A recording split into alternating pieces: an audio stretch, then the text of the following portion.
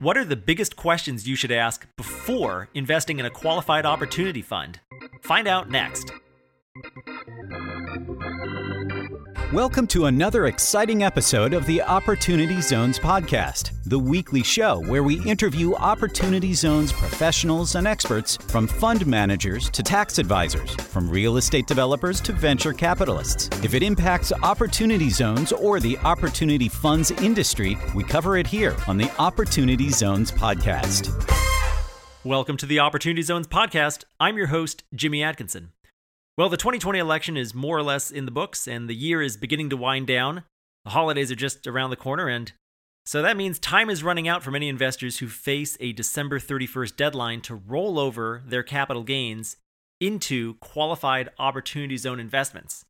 If you are considering making an investment into a qualified opportunity fund, today's episode is going to focus on questions that you should ask the fund manager before placing your investment. And today's episode is brought to you by Urban Catalyst, who came up with the top 10 questions list. I'm going to run through their 10 questions first, and then I've got a few more of my own that I'm going to add. But question number one is it a blind pool fund? And essentially, there are three types of Opportunity Zone funds, or three ways that Opportunity Zone funds can be broken up. One is a single asset, project-specific fund where the project has already been identified, whether it's a business or a piece of property that's going to be renovated, or maybe just land that's going to be ground-up development. Just one single asset. The second type of Opportunity Zone fund is a multi-asset fund, and there's two different types of multi-asset funds to consider. One is a fund that has all of the properties, or many of the properties at least, identified. The sites have been selected, and they're all lined up. They have a pipeline of projects that are available to them, and many of them, if not all of them, have already been identified. And then the third different type of OZ fund is another type of multi-asset fund, and it's a multi-asset fund that really only has a vague investment thesis or concept in mind. They may have a pipeline, but they may not, and it's essentially a blind pool fund. They're asking you to write them a big check, but you're not sure, and they may not even be sure in many cases, which properties they're actually going to invest in. They're going to get the money in first and then worry about which projects they're going to deploy that capital into at a later date. And again, they may have an investment thesis they're following. They may have a region they're focused on, or a particular asset class or property type that they like to invest in, but nothing's actually been identified. So you want to know, is the fund a blind pool fund or not? And if it is, I would take extra precaution knowing what you're getting into there, knowing that they haven't actually selected any assets. Question number two that Urban Catalyst identifies in their guide is, how many projects are identified in the fund and where are they located? So kind of tying into that first question again, if it's a blind pool fund, they're not going to know the answer to that question. But if it's a single asset fund or a multi-asset fund that has projects identified, they should have a pretty good idea of how many projects they're going to invest in. Sometimes it's a range. Sometimes they're not exactly sure, but they do have a good pipeline that they are performing due diligence on. It can range, for a multi-asset fund, it can range from, a handful, maybe 2 or 3 different properties, up to maybe 20 or 30, especially if it's like a VC model operating business type fund. Maybe they want to diversify and invest in a lot of different types of businesses, but you should have an idea of how many they're eventually going to invest in, and whether or not it's regionally focused or focused in one particular city or one particular state. That's a good question to ask. A third question to ask the fund manager of a QOF is, does your fund have a diversified portfolio of multiple property types? So going back again to our first question, the three different types of funds. There's a single asset fund, a multi-asset fund where the properties or projects or operating businesses have been identified, and then there's a multi-asset fund where nothing's been identified. So you want to know from the fund manager, well, in those last two cases at least, if you are a multi-asset fund, are you only investing in one different asset class? And some funds do that. Some funds really want to focus on just multifamily. Some funds want to focus on mobile home parks. Some funds want to focus on high growth potential tech startups. I've seen examples of all three of those. Other funds do prefer to take a diversified portfolio approach where they may be region specific or maybe they're national, but they don't stick within one type of property. Maybe they are real estate specific, but within real estate, they may invest in hotel, industrial, multifamily, retail, office. They may have a bit of a mix there just to further diversify the portfolio within the fund. So whichever you select there, it's kind of up to you and your advisors what your risk tolerance is and what type of strategy you prefer. But you should definitely know the answer to that question before writing a check. You know, where exactly is my capital going? Is it going into a diversified mix of different property types, or is it all going into the same property type? Question number 4 from Urban Catalyst is, has the sponsor completed development projects in the target area previously? Essentially, what's your track record? Are you going to have trouble doing ground up development or doing redevelopment on certain projects? Are you new to this area? Have you identified a development company? Are those going to be headwinds that you're going to be facing being a newer player in this space? You know, ideally, you'd want to see somebody who does have a good track record and does have a history of a lot of completed projects within the area that they are attempting to deploy capital into. Question number 5, is the sponsor a fund manager or a development company, or both? This is a good question to ask. You want to know who is controlling your money, and are they professional fund managers? Have they managed a fund before? Or are they a development company that's kind of become a fund manager just to be able to take advantage of the Opportunity Zone tax incentive? You're going to want to know, again, what their track record is and who they are really. Who are you actually writing the check to? Sometimes it's a fund manager who then contracts out to different developers or maybe one big developer, and they have their own arrangement. Other times, the fund manager and the development company are vertically integrated, and it's one and the same.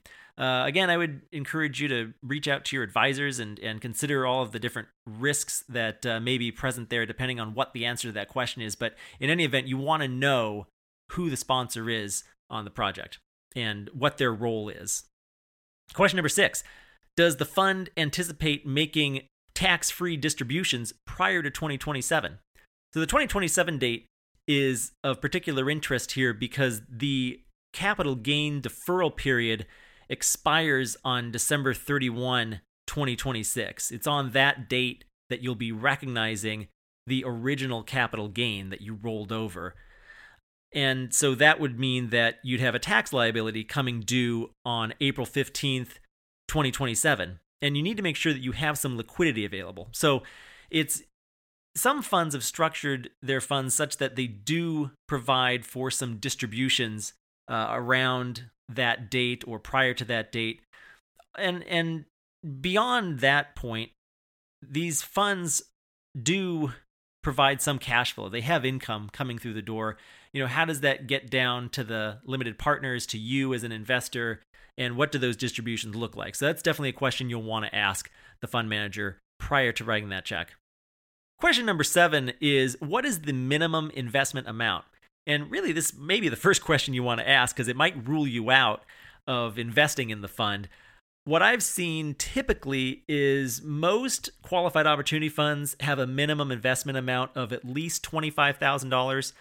There are a handful that I have listed on my site that have lower minimums in the $5,000 to $10,000 range, but it seems like the vast majority of them are either $25,000 or $50,000. Some of them get up to $100 or $250 or $500 or even $1 million. But you know, that's a question you're going to want to ask right at the outset, obviously, because it could rule you out. If you feel as though the minimum's really high or if it's really low, you might want to ask the fund manager why he or she decided to set the minimum at that amount oftentimes they're trying to restrict the number of investors they have in. That's oftentimes why they put the investment amount so high, because the more investors they have in the fund, the more burdensome it becomes to manage everything and to administer the fund. But at the same time, the higher the investment amount, the smaller the pool of available investors becomes. So sometimes fund managers will have a lower investment minimum just to kind of deepen that pool or widen that pool of investors that they're able to draw from. Question number 8, how much has the fund raised in committed capital so far? This is a great question to ask. If the answer to this question is 0 and you're the first investor, run. You do not want to be the first investor into a fund unless you are friends and family of the fund sponsor. But if you're outside capital coming in and you don't know them particularly well, you want to make sure that they've at least received some committed capital. Oftentimes, the fund won't really even go to market until the fund managers themselves have put up some capital or have raised from their own small circle of family and friends.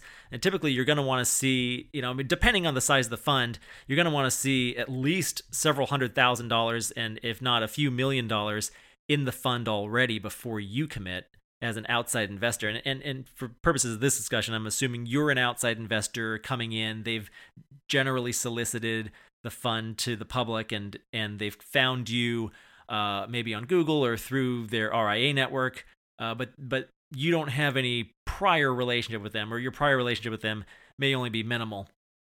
You want to see that they definitely have some committed capital so far, that you're not the first investor coming in that case. Question number 9, what tax forms will the investors receive? This is a great question to ask. You want to know if the fund is set up as a S Corp or a C Corp or an LLC, and what that's going to mean for you when you're preparing your taxes. Most of the time, you're going to receive either a K-1 or a 1099 from the fund. You, and especially your CPA, should just know about that prior to you making an investment, just so you can prepare accordingly. And the 10th and final question, brought to us by Urban Catalyst, is when will the fund close? This is another great question to ask. All these questions have been great ones. When will the fund close? Eventually, the fund should have a close date where they close off to new investors. And you're going to want to know when that's coming up, because that could have some implications on when the 10-year benefit will kick in for all of the investors in the fund. That's something that you're going to want to check with your accountants about, and possibly even get in touch with the fund managers or the fund issuers accounting team about, knowing how that may affect you when the fund is going to close. And it's also important just to know, what kind of timelines they may be running up against. So those are the 10 questions that were brought to us today by Urban Catalyst, 10 questions that you should consider asking any qualified opportunity fund issuer before writing that big investment check. I've come up with a few other questions that I think are important. These are just from me now, Jimmy Atkinson, my questions that I would want to ask as an investor. One question you're going to want to ask is, what are your projected returns? If you're looking at a pitch deck or other type of offering document or an executive summary, you should find at least one page in there with some projected returns. And if you don't see that, ask. And if they don't know, that could be a red flag. So you're going to want to see basically what is the fund projected to do for you, and realize that you have to take those projected returns with a grain of salt. They are best guess estimates, but they are by no means written in stone. But it's good for you to know what the answer to that question is, or what they're projecting the fund to do over that lifetime, over that big, it's going to be at least a 10-year hold before you can receive that basis step up to fair market value and ultimately take advantage of all of the Opportunity Zone tax incentives. Another question that's really important to ask, in the interest of full transparency, those types of documents that you're going to be receiving from the fund when you're getting closer to writing your check, whether, again, if it's a slide deck, pitch deck, executive summary, or other offering documents, you're going to want to know, what are the fees? What's the fee structure? And is there a sponsor promote? And when does that kick in? Oftentimes, you'll see fees of, between 1% to 2% on just like annual fund management based on the assets that are in the fund. Oftentimes, you'll also see different administrative fees or origination fees or transaction closing fees. You want to be aware of what all those different fees are, when they get paid, and to whom they're paid, and ultimately how that's going to impact your return. And then getting back to the sponsor promote, you want to know at what point does that kick in? Does it kick in after hitting 6% or 8% or 10%? And then what are the profits? What is the profit split on anything above and beyond that benchmark return? Is it 80-20? Is it 75-25? You should know what that's going to look like so there are no surprises. Yeah, a couple other questions to keep in mind. We've just got a couple more here. What happens if you need to get your money out before 10 years is up? When you enter into a qualified opportunity fund, it's not like buying something that's publicly traded. It's not like buying a stock or buying a mutual fund or an ETF where you can just sell the next day or next week or next month if you need cash, if you need some liquidity. This is an investment into a private equity fund where sometimes it can be hard to get your money back out of. And that's by design, really. These investment vehicles are not meant to be very liquid. But, it happens every once in a while where an investor will need to get out. And it may happen to you someday. 10 years is a long time.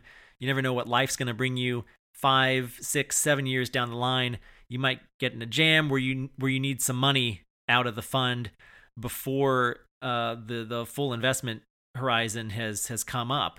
And you want to just kind of ask, hey, what happens if I do need to get my money out? Some funds can be flexible on that. Some have some cash out opportunities available or structured into their funds. Some do not. So it's good to ask that question. For the most part, the funds don't like you getting out before 10 years, and you're not really supposed to, but some of them have worked on some solutions to that. So it's a good question to ask. And just a couple final questions that you should consider asking are which service providers are you working with? Who's your legal team? Who's your accounting team? Who's your fund administration team? If they're a smaller fund issuer and they're doing everything in-house, that would be a red flag to me.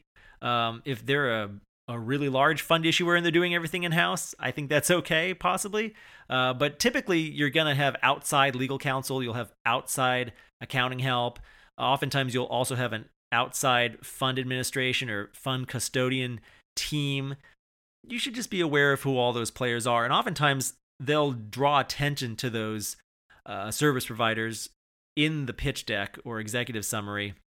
And if not, feel free to ask. You should know who those different teams are and who you may receive your tax return, Schedule K-1 or Form 1099. Who's that going to be coming from? How do you receive your statements, and how often do you receive them also?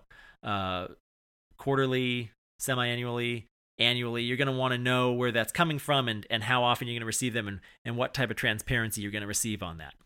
So those are some really good questions to keep in mind and to ask, and especially if you're going to be joining me next Tuesday on my one-day Opportunity Zone Pitch Day event.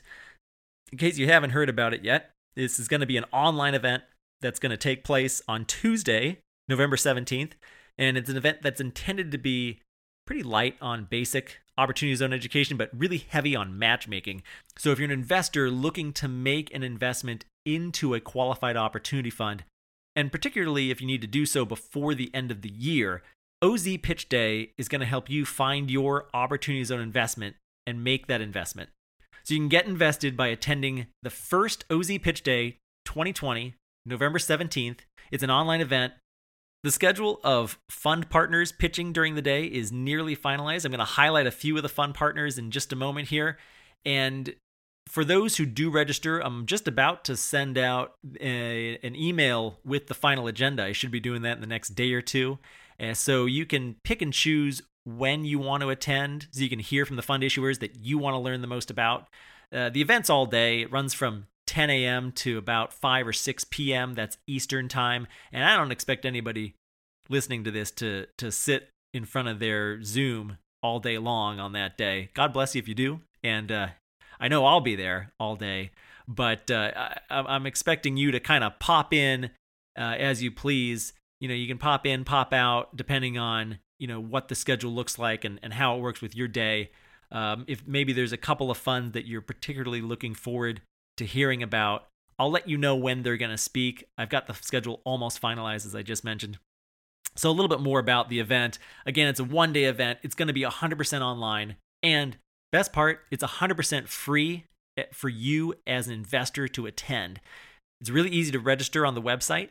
It's going to be hosted through Zoom, so you can attend on any device, and it can be accessed from your desktop, your laptop, iPad, mobile phone, on the go, on your desk, in your office, at home, wherever you are. You can join that day. It's really easy.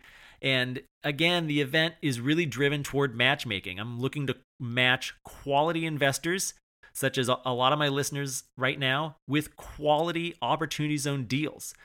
It's going to be largely non-educational, but I am going to kick off the event with an OZ 101 session at the start of the day, and then we're going to dive into our partners' different investment opportunities. I'm not going to have every Opportunity Zone in the universe on the event.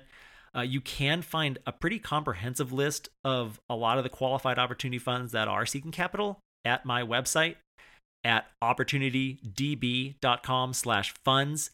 But the funds that we highlight during the course of the OZ Pitch Day event will represent a pretty good cross-section of that universe. And again, I'm going to highlight a few of them in just a moment, if you can bear with me here.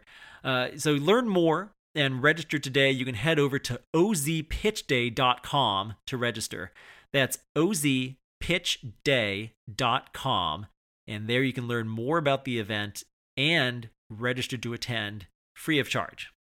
So I want to talk to you about a few of the funds that are going to be pitching during the course of the day. We're going to hear from Michael Episcope from Origin Investments and their QOZ fund that invests in institutional quality multifamily projects. We're thinking Class A multifamily here, across some of the fastest growing markets all over the United States. The fund currently has over $66 million invested in 4 different Opportunity Zone projects located in Charlotte, Chicago, Houston, and Phoenix. Another fund that we have pitching that day is Urban Catalyst. They're the fund manager that provided me with that top 10 questions list that I just went through. They have a real estate Opportunity Zone fund focused on ground-up development projects in downtown San Jose, so very regionally focused. So far, they've acquired 7 different projects across office, multifamily, student housing, senior housing, and hospitality. So they've formed quite a diverse portfolio of assets. We'll also hear from Greg Genovese at USG Realty Capital and his new Opportunity Zone fund that they are just starting to raise capital for. Greg has a great track record of Opportunity Zone project development, and I'm really looking forward to hearing more about his new fund. It's going to be a multi-asset national real estate fund. They've already got a pretty good pipeline of projects identified, and I'm looking forward to hearing much more about them from Greg.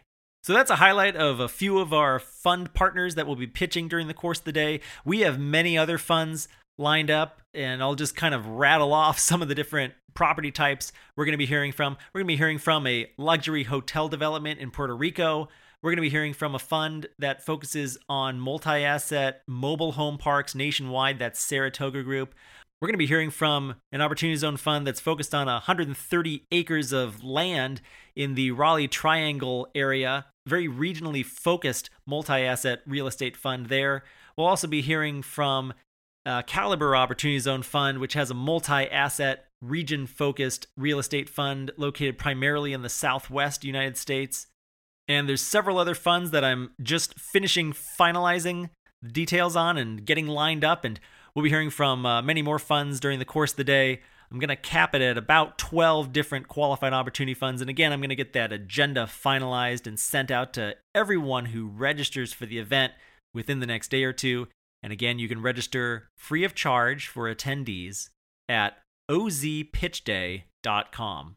So if you're an investor with capital gains, I believe that this is a great option for you to meet with several different fund issuers and learn more about their opportunity zone investment theses and goals and how you can incorporate some of these investment funds into your portfolio.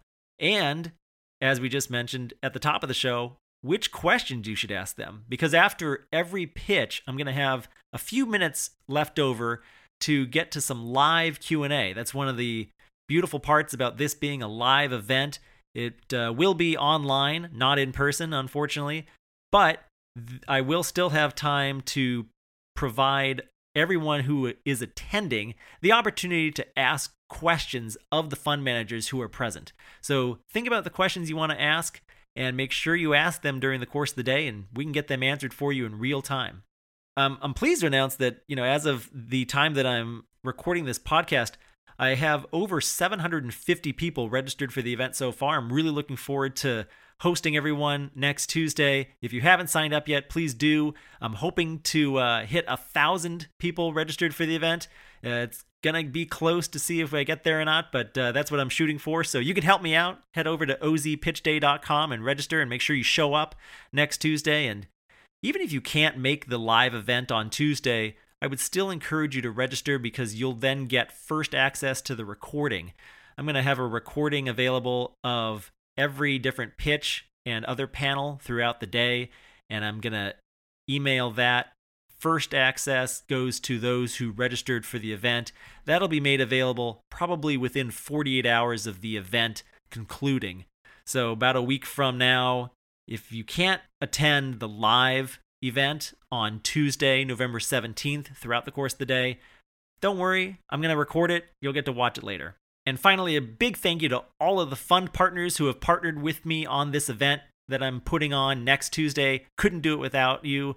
And especially thank you to my service provider partners, the Opportunity Exchange and CrowdCreate, who are going to offer some targeted investor outreach post-event. Also, thank you to Coasis Coalition and Jerry Ryson over there for your support. And thank you to Novogradac as well, who has come on as a sponsor of the event as well. Very, very much appreciate you guys joining me on this as well. So to learn more and to register for the event, head over to ozpitchday.com. That's ozpitchday.com. If you're an investor who wants to invest in opportunity zones, but you're not sure of your investment options, I promise you this event will help to get you on the right track. So once again, head over to ozpitchday.com now to learn more and register for the event today. Thanks for listening, everyone. I'll be back next week with another episode. That's it for our show today. A huge thank you to you, our listener. If you liked this episode, please rate and review us on iTunes.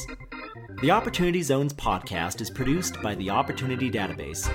Visit OpportunityDB.com to learn more about Opportunity Zones and Opportunity Zone Fund investing. You can learn how to subscribe to this podcast and read more about today's guest in the show notes by visiting OpportunityDB.com/podcast. And we'll be back soon with another episode.